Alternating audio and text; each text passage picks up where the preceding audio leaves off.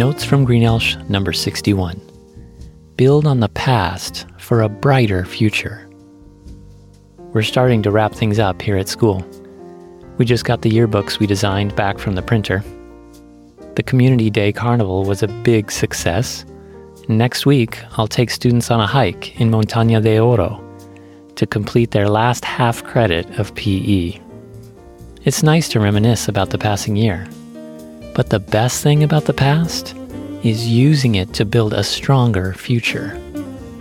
Lessons learned from mistakes, knowledge carved out of education, character forged from difficulty or suffering, wisdom and joy gained from experiences, and fulfillment from relationships are all treasures the past leaves for us if we seek to discover and benefit from them.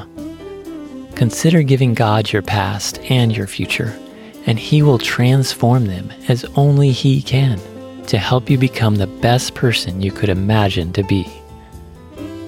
I hope you have a great Memorial Day as you look back in gratitude to those who have made possible the ability to look forward to a brighter future of life, liberty, and the pursuit of happiness.